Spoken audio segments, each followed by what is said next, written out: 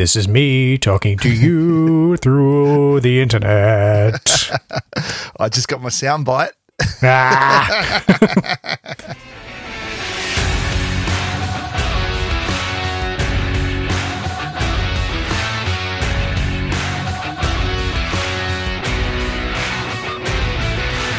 Welcome to GCP Life, episode number 27 for the 11th of November, 2022. GCP Life is sponsored by Kasna. At Kasna, we make your Google Cloud solutions possible. And I'm your host, Stephen Bancroft. On today's show, we take a look at the Google Q3 results, Google gets into blockchain, why some people may want to leave cloud, and we have another 5-item list. What a surprise. But before we get to any of that, I want to introduce the co-host of the show, Dave Wall. How you going, Dave? Oh, I'm doing great, mate. I'm here in my GCP Life t-shirt. You do have the t-shirt on today. I've got to rock the brand. I'm settled in. I've been talking to people all day, all week with workshops. I'm primed. I didn't even have to do my warm-up exercises No, today. that's right. Gee, there's been a lot of talking, hasn't there? There's been workshops all week for us. Yep. I actually, doing the show sort of actually giving me a little bit of a mental break. It's great. It's nice to be able to switch gears and obviously it's still related, but you got to have some different topics. Yeah, that's right. And we've just for the listeners, we've just kicked off another big GCVE project. Fresh off the back of the last one that we just completed. like 1 week. 1 week.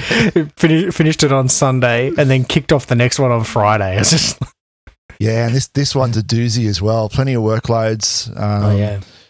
Probably, I don't know, what do you reckon? It's a good 12 months worth of work there. Yeah, probably. Yeah, it's a big environment. So and the piece of work we're doing right now is actually to determine that. But a big environment, big infra, lots of nodes. Yeah, huge lift and shift. Huge lift and shift. So, there'll be some stories come out of this one for sure. For sure. But in the meantime, I did a blog. I created a blog. I'll put a link in the show notes, but we recently had a need inside Kasna to create a Squid proxy, and the purpose for that was so that we could have a knowable IP address that all our connections could come from, and then that IP can be whitelisted wherever we want to whitelist it. So I implemented this in Google Cloud, of course. The blog walks you through how to set it up. It gives you a link to my repo, which has got all the Terraform and the necessary bits and pieces to do that. And of course, you don't want to just have an open web proxy on the web. That's just inviting problems. So it's secured behind IAP, and you have to authenticate with IAP. And IAP is Identity Aware Proxy.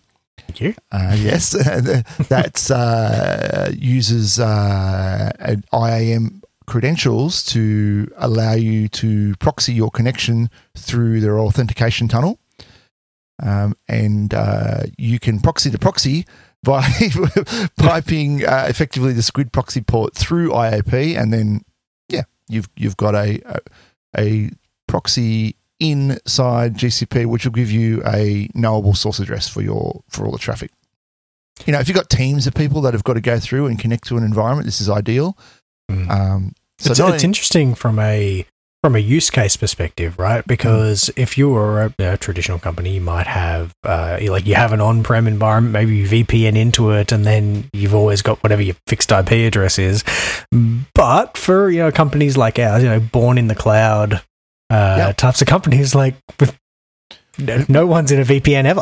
No, we don't have a VPN. We don't have a building where we have a fixed address come from. It breaks the paradigm. A lot of other companies will go, well, we need to whitelist a single IP address. Well, we don't have that, right? No. We're in the cloud. We're all over the place. You're going to have to come up with a better way. This is the way. To some degree, I mean, it's not a VPN, but to some degree, it can help. Not only can you tunnel HTTP traffic, but you can also tunnel SSH traffic. Very useful. Very useful, right? So once again, they might provide a jump box, which is permitted to go inside to their network, and they only want connections allowed from a single source address. You can do that with this solution. Yeah, so go and have a look. I've got the link there in the show notes, and you can grab the source code for that. Other than that, I also found out that I mentioned the last show, I did a server. I did my server refresh here, and of course I got Proxmox on it. Of course, there's a Terraform provider for Proxmox, which I didn't know about. And so I've managed to go in and rebuild my own private cloud all with infrastructure as code. Oh, how good.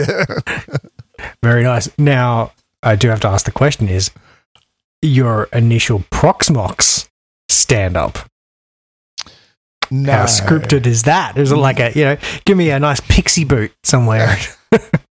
That would be good, actually. I think the NAS I've got will support Pixie Boot, but yeah, you're right. That's what I should do.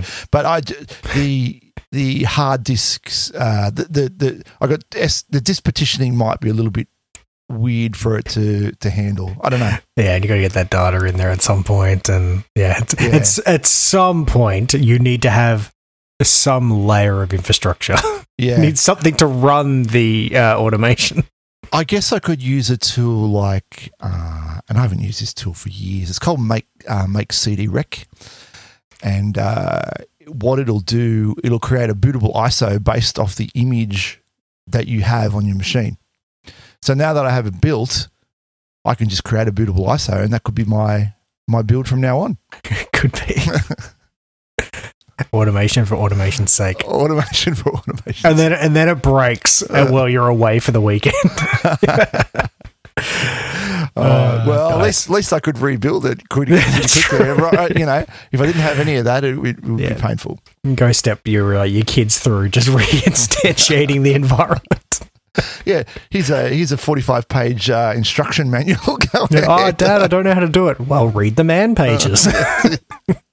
How'd you go with that monitor anyway? Oh, okay. So, you might recall last time round, I was dealing with a bit of a drama where the credit for the repair of my old monitor went to the retailer that I bought it from. So after the podcast, I called them up, and immediately they had the credit for me, and I was able, the next day I was able to buy the new monitor. So thank you, PC Case Gear, for sorting that out for me. And the new monitor is here, and it is back on the monitor arms, so we're all back 100% now. Awesome. I've been made whole. Awesome. Made whole again. Yes. All right. And never should we talk of it again. No. Fantastic. Hey, did you hear that they're going to is it Google Workspace up to 1 terabyte? Is that? Yeah. Is that what's happening? Yeah. So if you're a Google Workspace individual customer, right. So if you don't have not Workspace for business, but if you're individual, you're going up from, I think it was 15 gig, and now you're getting a terabyte for the same cost. Don't have to do anything. Yeah, nice. And yeah, I think they're adding a few other sort of nice things with email management and mail merge tags. Mail merge. I think they also, I can't remember if it was being added as part of this, or you do just get it as part of Workspace individual, where you can use your Gmail calendar as like a meeting booking system. Right, you can, kind of like a Calendly or something like that. So you can have a public calendar, and people can book appointment slots for you. That's included in this now as well. So it's real nice. If you're a small business, even if you're maybe not, quite at the business level of Google Workspace, but if you're you might have a consulting business, or you've got a home-based business, I don't know, hairdresser or something, sole trader or something. Really easy way to be able to handle that with your customers. Cool. Yeah. All right. Well, look, I think that's enough banter for now. How about we get on with the news items? All right, first cab off the rank, we'll take a look at the Google Q3 results. And I tell you what, everyone's surprised. Everyone's very surprised by this. It was a nice bit of silver lining considering, the market currently. Yeah, absolutely. So an article here on Acceleration Economy. Google Cloud posted a memorable Q3 with revenue up 38%, its lowest loss as a percentage of revenue ever. Yeah, I think even though, like Google, like many tech companies, they missed hitting their earnings target with, obviously with the state of the economy over the last 3 months. Seeing how well Google Cloud's doing, number one in growth. Not only that, it grew its cloud revenue from Q2 to Q3 by the same amount, 600 million, as Microsoft. Yeah. And how much bigger is the Microsoft environment? 4 times. 4 times. 4 times, yeah. Microsoft Cloud is doing 100 billion a year. GCP is doing about 25 billion. And yet, the same growth numbers. Same growth. I know. Right. As a percentage, Google's knocking it out of the park. Yeah, absolutely. And we'll take a look at a list later in the show where there are plenty of reasons, including this one, why Google is knocking it out of the park. To show that in this article, right, to show that progress, I'm going to offer 3 Google Cloud numbers for each of the past 5 quarters: its revenue, its loss, and the loss as a percentage of revenue. Now, this is really interesting, right? If you look across the last 5 quarters, you will see the loss in revenue. So Q3, starting at Q3 2021, the loss as a percentage of revenue was 12.9%. And then it's a sliding scale, 16.1, 16.0, 13.7, and then finally the last one, 10.2%, which has landed at 699 million out of 6.868 billion.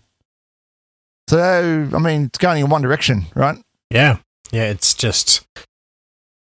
Yeah. I think it's very interesting. Obviously, it's great to see the numbers going up, right? Especially because we operate as a Google Cloud partner. But they've done all the hard work with scaling out the service, building out the data centers. Like, that's so capital intensive to grow it, and now it seems like they're really starting to reap the benefits. Yep, of all that investment, of the non-trivial investment that it is. Yeah. And look, Alphabet are really committed, right? So Pyre's come out and said a few things. Alphabet is very aware of the need for Google Cloud to become profitable, right? They're in the game, right? They're not going to suddenly shut it down one day, which would be tragic for a lot of reasons, right? and Alphabet is eagerly pumping more money into Google Cloud to fuel the growth that will lead to the promised profitability land. Right, so yeah, they're in it for the long haul. They know it's going to take a while, and right now they're starting to see it turn around. Yeah, for sure. I think as they've continued to kind of work on monetizing a lot of their internal IP as well. We've talked a lot about the security benefits and the things like assured open source, right? All of these services that Google have been paying for internally, right? They've got so much IP and resourcing in just managing their internal teams, and them being able to make a bunch of these services now as paid for services. It's kind of like back really when the cloud kicked off initially, right? When Amazon started being like, well, we had to build data centers for our services. Maybe we'll let you guys rent them. So why shouldn't Google be able to monetize a bunch of that security expertise? Yeah, they're using it in-house. Yeah, sell it. And yeah, that's exactly what we're seeing, right? Yeah. So I will link a few articles in the show notes. One article in particular goes into the fact that the number 3, i.e. Google Cloud, matches the number 1 Microsoft in revenue growth. I think that for me, that just put me on my seat. And I think also that Google's cloud growth this quarter was an increase on last quarter, whereas both Amazon and Microsoft, their growth went backwards. Obviously, they still grew, but they didn't grow as fast as they did the quarter before, whereas Google increased. Yeah, good point. All right, so let's move on then. And I hear that Google Cloud is to enter the blockchain world. Yeah, now, they've been circling for a bit, huh? So there was a couple of interesting announcements there. So one is their blockchain node engine service, right? So we love a nice engine. We've got compute engine, we've got VMware engine. Puts it all in a neat little package, yeah, right? We've got node engine now, right? That's it. So the initial release of Google blockchain node engine is just supporting Ethereum, right? The Ethereum blockchain. So what they're really trying to do is they're trying to make it a lot easier for if you're a developer or I guess just maybe if you've got the interest to stand up a full Ethereum node inclusive of the blockchain syncing and speeding that up. Now, somebody deciding to spin up a full node like on a PC at home, like anyone can do it. There's plenty of instructions on how, but that initial seeding of like every transaction that's ever taken place, it takes a while. There's hours and hours and hours. Yeah. So this will speed that up. They kind of give you a way to help bootstrap the environment. So that's nice. And I think also the other piece is that the crypto space that has a trust problem. Right. So you're like, oh, I want to stand up an Ethereum testnet node, right? And then you go read an article and, oh, maybe it's got like a shell script in there that I can run to go stand up. Like, okay, can you really trust that? Especially if, you don't have a strong background in there. So I just have a look and go, oh, well, this is right. it'll be fine. Yeah. It'll be fine. So I think that's nice, right? Coming from a kind of trusted third party. It's all been vetted up front. Yeah. So the initial release of this would let you have Ethereum node with, as I mentioned, either the production Ethereum blockchain or one of the testnets. And then they mentioned in this article that they would soon be supporting other blockchains. And lo and behold, they've already announced that they are expanding this service with the ability to run a Solana validator or a Solana node. So that's been added in as an additional service. And then alongside that, like I think Google's also announced that they are now hosting their own Solana validators as well. Now, I don't know a huge amount about the Solana blockchain, so I'm not going to make any kind of value statements there, but it's nice to see, I guess, more of the cloud services taking on some of the responsibility of running the networks, a bit more a stronger reputation behind them. Yeah, lend credibility to them. Yeah, of some sort. Yeah. Even if it is from that security point of view, like you say. It's been vetted up front. It's all good. It's kind of interesting at the moment because we're in like a bear market for crypto, right? It's not like 18 months ago where valuations were just running crazy. This is kind of like if there's a bit of a cycle in crypto. This is in the low point. Valuations are down, so it's nice seeing kind of more legitimate articles that even if it's good news versus just hype. All right, then. So the security news for this week, I just thought I'd grab this one, given that there'd been, the security environment in Australia at the moment it's got a lot of attention, shall we say. Did something happen? Yeah, so a few things have happened. And look, we'll get Rick on again maybe in a few weeks just to follow up where we're at with Medibank. But I thought I'd just point this one out. Persistent and Google Cloud launch a solution to help organizations recover from cyber attacks. Now, this is a tool that's available in the marketplace that you can get and primarily protects you from ransomware attacks. Persistent Intelligent Cyber Recovery includes tailored recovery plans, persistent IP for finding and remediating malware, and the optional managed service to administer the recovery process. Sounds cool. Okay. What does it offer you? Well, a reduction in data loss, decreased risk of recurrent attacks through the removal of malware, faster recovery for ransomware and zero-day attacks, potential cyber insurance cost reduction, and scalable solution depending on enterprise size challenges. Right, so it sort of seems like a bit of an enhanced DR, right? So it's not just like a backup of your environment, but it also deals with, I suppose, if you've got malware in your environment that is now in your backups as well, like helping to clean that in the recovery side of things. Yeah, that's right. It sort of gives you a wrapper on top of your traditional backup and DR, and you can back things up for days, but when it comes to the recovery, it's not always clear, right? No, and I think this gives you some guidance around that, and it can give you processes to help you with that.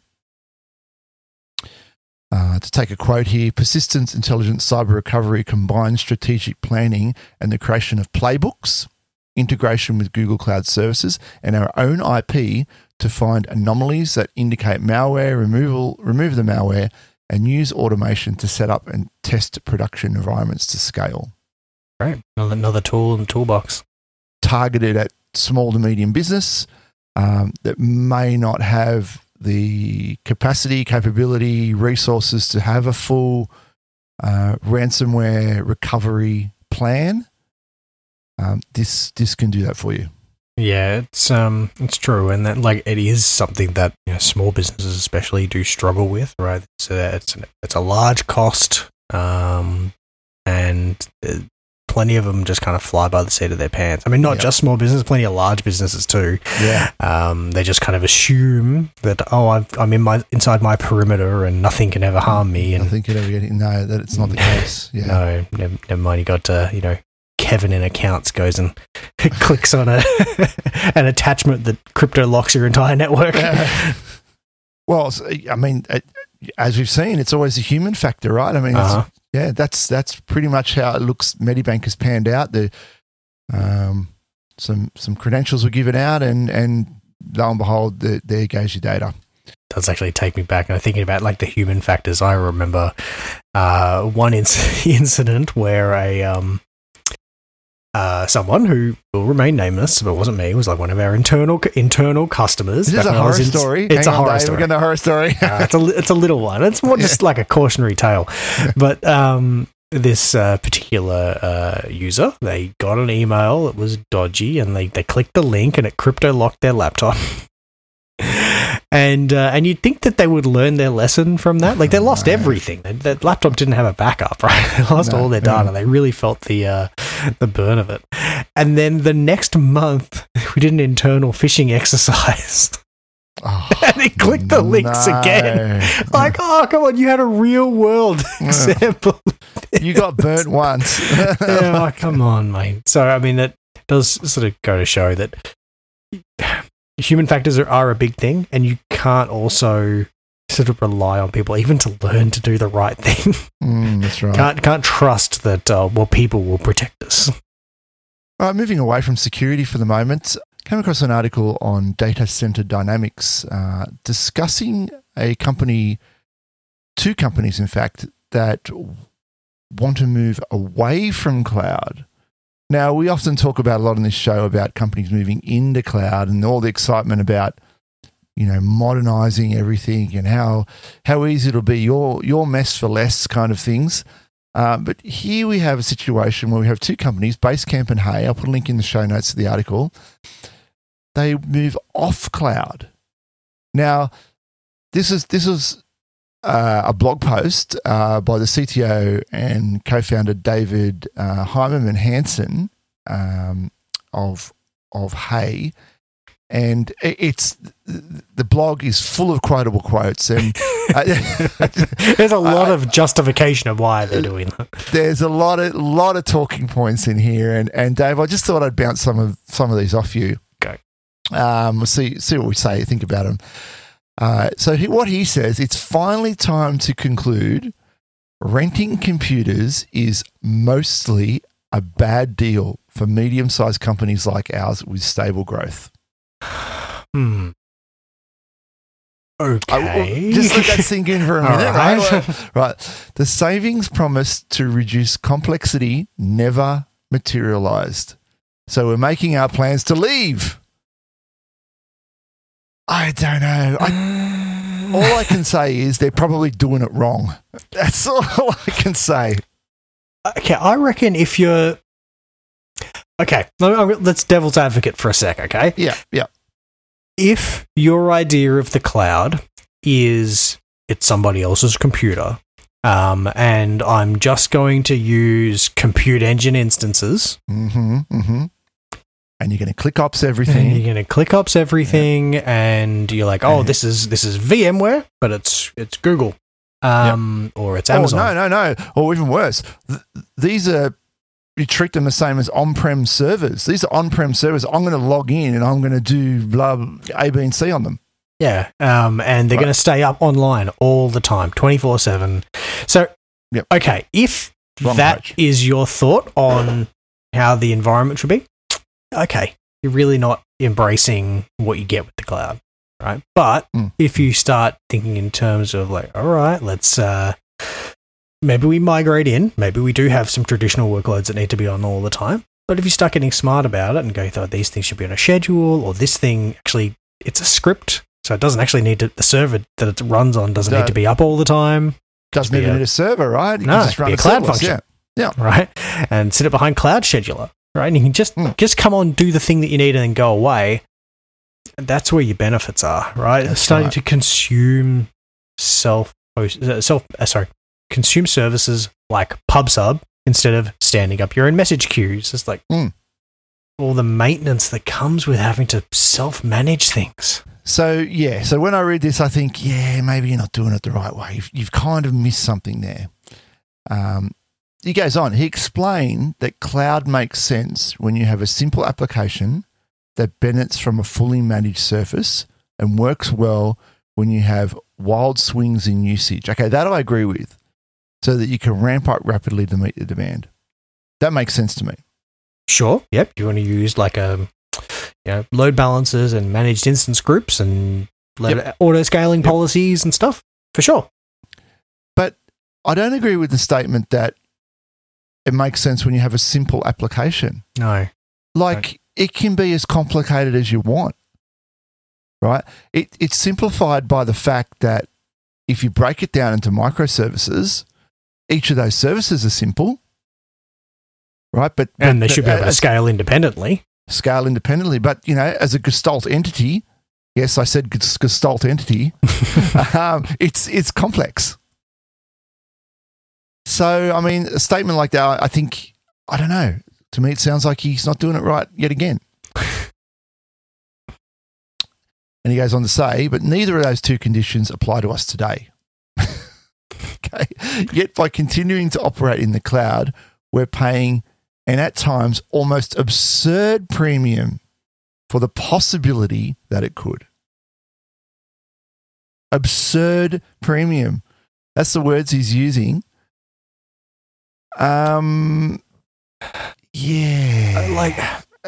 As cloud engineers, right? Like you've done some Google training. I've done some Google training, right? One of the big things that Google are constantly pushing is get the cost down, right? Right, get the cost down. Work it into your design, right? Everything they come about. They went from spot instances, for instance, right? Yeah. That was a big one, right? So they brought that in so that it would be cheaper. Yeah, and right? Spot instances are like, what is it, like 90% cheaper? It's nothing. Yeah, next to nothing. So your app's designed poorly, mate. It's it's not the cloud that's the problem. It's the way the app is designed to run on the cloud. Uh-huh. It's not doing it right. it's this note in here, like they're spending more than $500,000 a year just for database IDS and Elasticsearch in Amazon. Right? His quote is, "Do you know how many insanely beefy servers you could purchase on a budget of $500,000 a year?" It's like, well, yes, and then you got to run a data center, and you have to manage the life cycle of them. And with the existing supply chain problems, you have to be able to obtain those servers, and then you need to license SQL. Yeah, and it's the life cycle, right? It's when they expire and you have to swap them out. Right? That is a big piece of work, a lot of effort there. That all goes away with cloud. Right, so he's not looking at the total cost, right? He's not looking at the total cost of ownership. As for the argument that the cloud makes things simpler, he claimed that while it helps in some areas, it makes others more complex. No. What he means is it's a different skill set. And it's a skill set that they, by the sound of it, never comprehended. Have never been able to onboard or learn, or maybe the staff weren't willing to learn cloud skills. Yeah, they want to go back to the I have an empire of tin in a colo facility. Yep. And he goes on to say, "I've yet to hear of an organisation at our scale being able to materially shrink their operations team just because they moved to the cloud." So, I mean, okay. I told you this is quotable quotes. But I think, though, is that whole thing of like, yes, you move to the cloud, there are different skills. Yep. But, I mean, I'm a big believer in that. Like, yes, you migrate and then you free up your operations team, you free up the toil from them so that they can deliver more value. And move on to other engineering tasks. Yeah, if you you're looking at the cloud because like, oh, this is great, I can outsource my IT team. Like, yeah, I think you've approached that whole thing with like the wrong perspective. It's the wrong approach, isn't it? Absolutely, yeah. What he's probably failing to recognise there is the fact that, as you say, they've moved on to other more interesting tasks and work, and been able to engineer other solutions and innovate in other spaces because it's freed them up, assuming they're employing cloud the correct way. Well, yeah, that's true. Yeah. Right. Yeah. If they're just keeping a very basic thing, like we were kind of highlighting at the start there, then yeah, okay, I can see why it would take the same, right? If you're still handcrafting servers. Yeah. The same number of servers. It doesn't matter if they're on-prem or in cloud.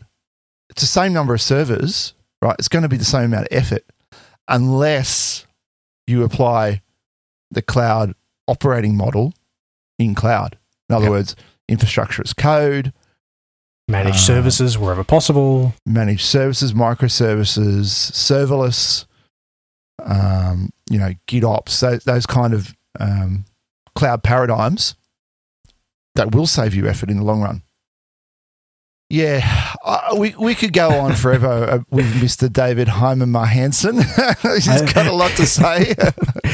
We're going to trigger some beef with him with our counter rant. But if you're the type of person that throws cushions at the TV when you're watching sport, like I am, then have a read of this article because it'll trigger you. I thought we'd move on to a list, Dave. A list. Sure. Love a list. Love a list. And some of the items on the list, this list are going to relate to a few of the things we've talked about. This is a list from CRN, Google Cloud's 5 big earning takeaways: hiring, workspace, and Mandiant. All the topics that we quite often talk about. This article kicks off by talking about their Q3 results, which is, I have to say again, was quite good. But then it goes on. It kicks off the list with, these are all reasons why Google Cloud is going to be successful. Why they think it's going to be successful, and we can see a pattern here, a definite pattern. First of all, we had Google adding employees. So via the Mandiant acquisition, Google Cloud added 2,600 employees. That's good, right? It's always growth. Yep, that is good. Yep. Highly skilled Mandiant people. Absolutely. They closed the deal in September and proud to welcome more than 2,600 colleagues to Google, Pinchot said. Well, that's nice. And then, so besides that, they Google itself is slowing hiring at the moment, but Google Cloud isn't. So they're still taking on staff, still hiring technical people. With respects to Alphabet's headcount, we've added 12,765 people in the third quarter, including more than 2,600 of those joining Google Cloud as part of our acquisition. That's what Poiré said, which is actually down. However, it appears like the Google Cloud will not be affected by the slowdown. Well, like we saw in the sort of earlier articles, right? They know that there's so much potential in Google Cloud, and they're putting that investment in. And that investment isn't just infrastructure, but it's people. It's people. Yep. Number 3 on the list, Google Cloud operating at a loss of $699 million. Well, as we covered, like, what? That's not a good thing, but it actually is. Yeah. But they do start off this point by saying Google Cloud has still yet to generate profit. But things are looking up. Number 4 on the list, Google Workspace hits 8 million customer milestone. Yeah, big growth. And I saw because now they've got the US Army is on board. They do. 250,000 Army personnel. And it's now used by more than 8 million businesses. Yeah. It's such a good tool. Yeah. I'm sold. Yeah. That makes things so much easier. Like a year on now for being in a company that you're like, that's it. I'm hooked. This is the way I do. This is the way I work now. That's it. Why did I do it any other way? Never again. And the final item on this list, and we touched on this earlier as well. It's interesting. This is why I brought this up, because every article that we've talked about, every one of these points is mentioned in everything we've talked about this week. Google CEO, Google Cloud, a long-term key priority. So Google and Alphabet are absolutely dead set committed to Google Cloud. They're just going to be spending more money on it, encouraging the growth, bringing in new partners and new technologies, and not walking away from it at any time. No, yeah. But I guess because it pays off so many dividends back to Google itself, they consume their own, they eat their own dog food. We mentioned back on the bit earlier about, using their bought and paid for IP and being able to turn that into other products. Yeah, it's all good signs, moving in the right directions.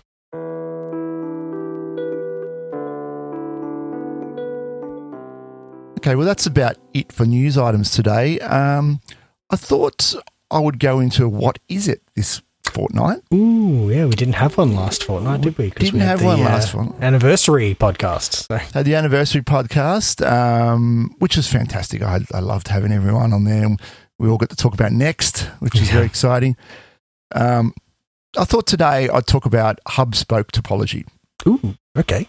I've been asked a lot on my bike lately. Like on your bike, yeah. So you got your hub in the middle and then you got your spokes on the wheel, right? What is hub-spoke topology? Okay, so hub-spoke topology itself is a distribution paradigm. Now, the term actually comes from transport logistics. It's a way of optimizing traffic planners organized into a series of spokes that connect to outlying spokes that connect to a central hub. So you can imagine that picture in your mind, like what we said, a bike wheel. Mm-hmm. And each point has a direct route to every other point. Okay, now that's as opposed to a point-to-point topology where every point would connect to every other point, right? And there's maths you can go through to work out, the efficiency of one over the other. hub spoke itself is actually a methodology for transport. Delta Airlines pioneered the spoke hub distribution model in 1955, and the concept revolutionized the transport logistics industry after Federal Express in the US demonstrated its value in the early 1970s. Then in the late 1970s, the telecommunication and information technology sector adopted this distribution topology, dubbing it the star network topology. Oh, that does take me back. Right. Now, in my opinion, to use the term spoke hub or hub spoke in reference to networking and computing, it's actually the incorrect nomenclature. Oh, okay. Right. The correct nomenclature, if you to go by the adoption of the term, should be star network or star topology. Because if you're using the term spoke hub, you're specifically referring to the topology for transport logistics. I mean, it really doesn't matter. If you want to split hairs and be nitpicky about it, then that's what I would say. In my opinion, that's the way it should work. But we're not going to change the world, right? Yeah. You're going to go on a crusade for star networks, and I'm going to go and try and bring down Tibby Bytes. Tibby Bytes, God. So the advantages, right? So the advantages, if one or more connection breaks, it does not affect the other computers or the connection. So you've got one endpoint connecting to a hub. If that endpoint breaks, you're only affecting that endpoint, right? Devices can be added or removed without distributing the network. So one of the other topologies you might have heard about is a ring topology, and ring topologies do have this problem because you've got every point only connecting to 2 points, and you connect them all together, it forms a ring. Right? Takes me back to token ring. Exactly, right? You can break the ring, but the traffic has to go all the way around the other way to get to the point closest to it, right? Star topologies work well under heavy load, right? Because you've got a dedicated link for that connection, and they're appropriate for large networks. It helps you segregate things more easily. The disadvantage, they're expensive due to number of and length of cables. Now, this is if you were in a traditional network and you had those blue cables and you were wiring everything up. But the concepts, I think the concepts translate. They're expensive due to the length of cables and the number needed to wire each one up. The central hub is a single point of failure for the network. So think of an office, think of all the computers in the office, and they're wired into a switch on the wall. That's a staff topology. Yeah. Right? If that hub breaks, that switch breaks, game over. Yeah, everything that's connected to that location is down. Down, yeah. But if that wire breaks, it only affects that workstation. But Banky, we're in the cloud now. We're in the cloud. We're in the cloud. No blue cables for us. So how does this relate to the cloud? Exactly. So why would you do this? Well, when you design a Google Cloud topology for large enterprises, you might need to plan for network level isolation of resources used by different business units, workloads, or environments, right? That sort of isolation would give you granular control over network traffic for each group of its resources. It could help you meet legal and regulatory requirements for data separation requirements, right? I'm thinking, you might have production and non-production. You might want to separate them, for instance, and they come back to a central point. You might have different applications. You might have an application that's got PII in it, and you want to put a different set of control rules around that versus, an app that doesn't have any PII in it. Yeah, or, I guess if you've got workloads that fall under scope of like PCI DSS, you might want to keep them completely apart from everything else. Yeah. In Google, there's two main ways you can do this, right? So you can achieve it with VPC peering. So with VPC peering, you have a central VPC network project, and then you have peers that are connected into that, and they radiate outwards from that hub, that central hub project. Now, that does have one downside, and that's the restriction around VPC peer transiting, and that problem is you cannot go through a peered VPC through to the other side to get to a peered VPC on the other side. You can't transit through that VPC so in the middle. If you've got project B and it's got peers to A and C, A wouldn't be able to speak to C. B could speak to both. A and B can talk together, B and C can talk together, but A can't talk to C through B.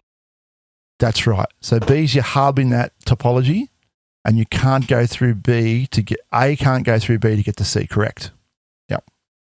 Yeah, that's a limitation of the peering technology in Google Cloud. Now, there is a way you can get around that, and that is you can create a VPN connection from, in your case, from A to C, and then that would allow, or from A to B, in fact, and then that any traffic that needs to go across that hub can go via the VPN. But that's just kludgy. In my mind, that's just so kludgy. Yeah, I mean, there are topologies where you deploy like a network appliance in like a compute engine network appliance and give it NICs in all of the VPCs, and then that becomes your router. But again, you can dream up a million ways. There's so many ways to cut it. It's just, it's not a good place to be. No, we're just talking about cloud native constructs here, right? Exactly. Now, the other way you can do it is with VPNs, purely with VPNs. Now, you don't have that transitive peering restriction here. So you would have a central hub project, and then you would have VPNs going out to your spokes. And then using traffic routing, you can go through the hub and then out to any of the spokes that you want to using a VPN. True. You are cutting down your network performance, though. Exactly. So every VPN tunnel has a limit of 3 gig throughput.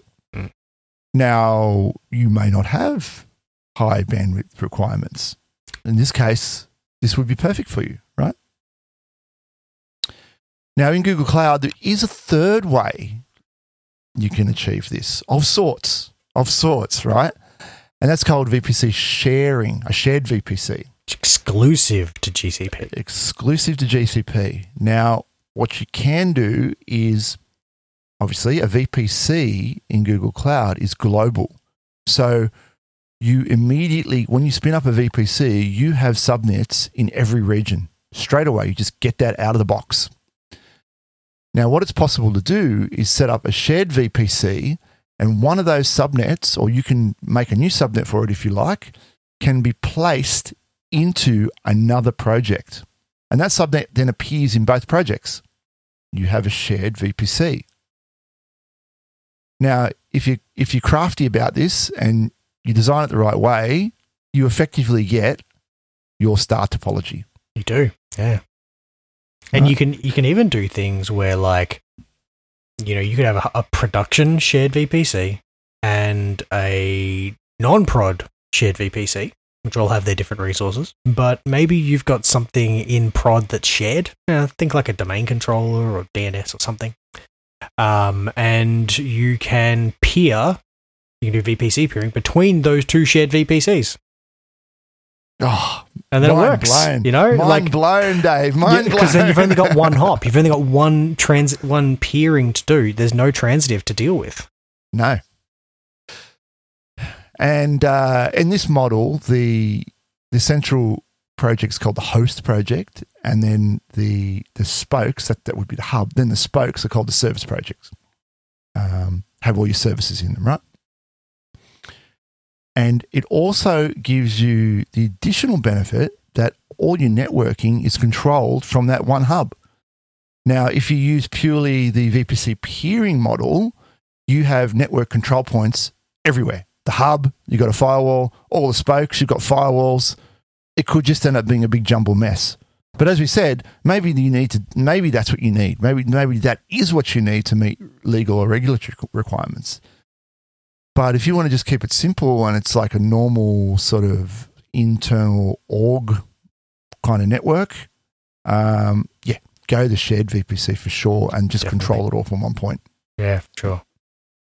I mean, like, VPC peering still has its, there's still a need for it, there's still a use, like you can use it to peer a VPC to like an external company. You can have an external organization. You don't have to. And that's its I think from everything I've read, that seems to be a primary use case for it. You've got two organizations that have come together. They both use Google Cloud. They now need to talk to each other. Bang, you peer them together. You've got firewall control points at both ingress and egress. Happy days.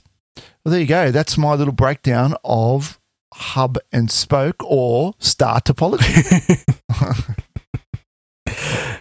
It's great. I think like right now, like it's very relevant, and it's as more and more companies are migrating onto the cloud and they're trying to transform their enterprise networks. Right, it's good to have a nice primer. It is, and we're going to try and do some more of that. Give you guys the insight on what some of these terminologies are. But I think that's about enough from us, Dave. What do you reckon? Yeah, I think so too. The weather's warming up. It's getting a little hot here in the studio. Yeah, right. I got the aircon blasting. It's been a full day. I tell you what, from back-to-back meetings and now this. Yeah, now I've got to go away and do the edit. Busy times. Don't forget to go to iTunes and write us a review. You can find us on iTunes, Spotify, and Google Podcasts. I mentioned it before, there's Kasna Between Two Clouds, our YouTube channel. Ooh, I got some surprises happening with YouTube, Dave. Don't you worry about that. There's some things in the works there. No teasers? No, I'm just going to keep it under the wraps for the moment, but it's coming along. Watch this space, people. You watch this space. You can contact the show, gcplife@kasna.com.au. We've got the Twitter there @gcplife. Don't forget to check out the website. We've got links to all the Spotify shows, and you'll see our pretty smiley faces up on there as well. And of course, today's sponsor is Kasna. At Kasna, we make your Google Cloud solutions possible. All right, well, I think that's about it from me. What about yourself, Dave? No, you know what? I'm all tapped out. I got nothing. That's it. I'm going to go and grab a coffee. We'll see you later. Bye. Bye.